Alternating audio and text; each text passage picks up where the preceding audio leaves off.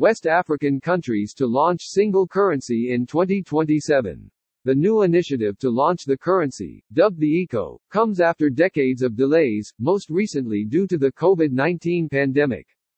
West African Regional Bloc adopts new plan to introduce a long-anticipated single currency by 2027.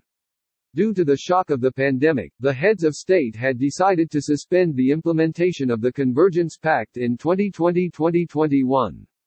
ECOWAS has a new roadmap with 2027 being the launch of the ECO. Ivorian President of the Economic Community of West African States (ECOWAS) Commission, Jean-Claude Cassi-Brau, announced that 15 members of the West African Regional Bloc have adopted a new plan to introduce a long-anticipated single currency by 2027.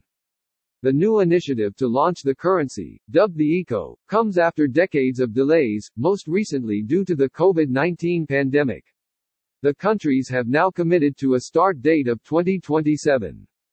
Due to the shock of the pandemic, the heads of state had decided to suspend the implementation of the Convergence Pact in 2020-2021. Brau said after a leaders' summit in Ghana, "We have a new road map and a new Convergence Pact that will cover the period between 2022 and 2026, with 2027 being the launch of the ECO."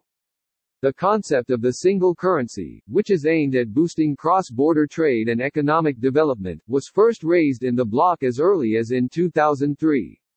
However, the plan was postponed in 2005, 2010, and 2014 due to the economic pressure on some of the ECOWAS member states, and political instability in the likes of Mali. Nigeria, West Africa's largest economy, currently uses a managed float for its currency, with 8 others, including top cocoa producer Ivory Coast, Côte d'Ivoire, operating the France-backed, euro-pegged CFA, which stands for Communauté Financière d'Afrique, or Financial Community of Africa. In 2019, Ivorian President Alassane Ouattara announced that the CFA franc would be renamed the ECO. The move provoked a widespread public backlash from English-speaking members of the bloc.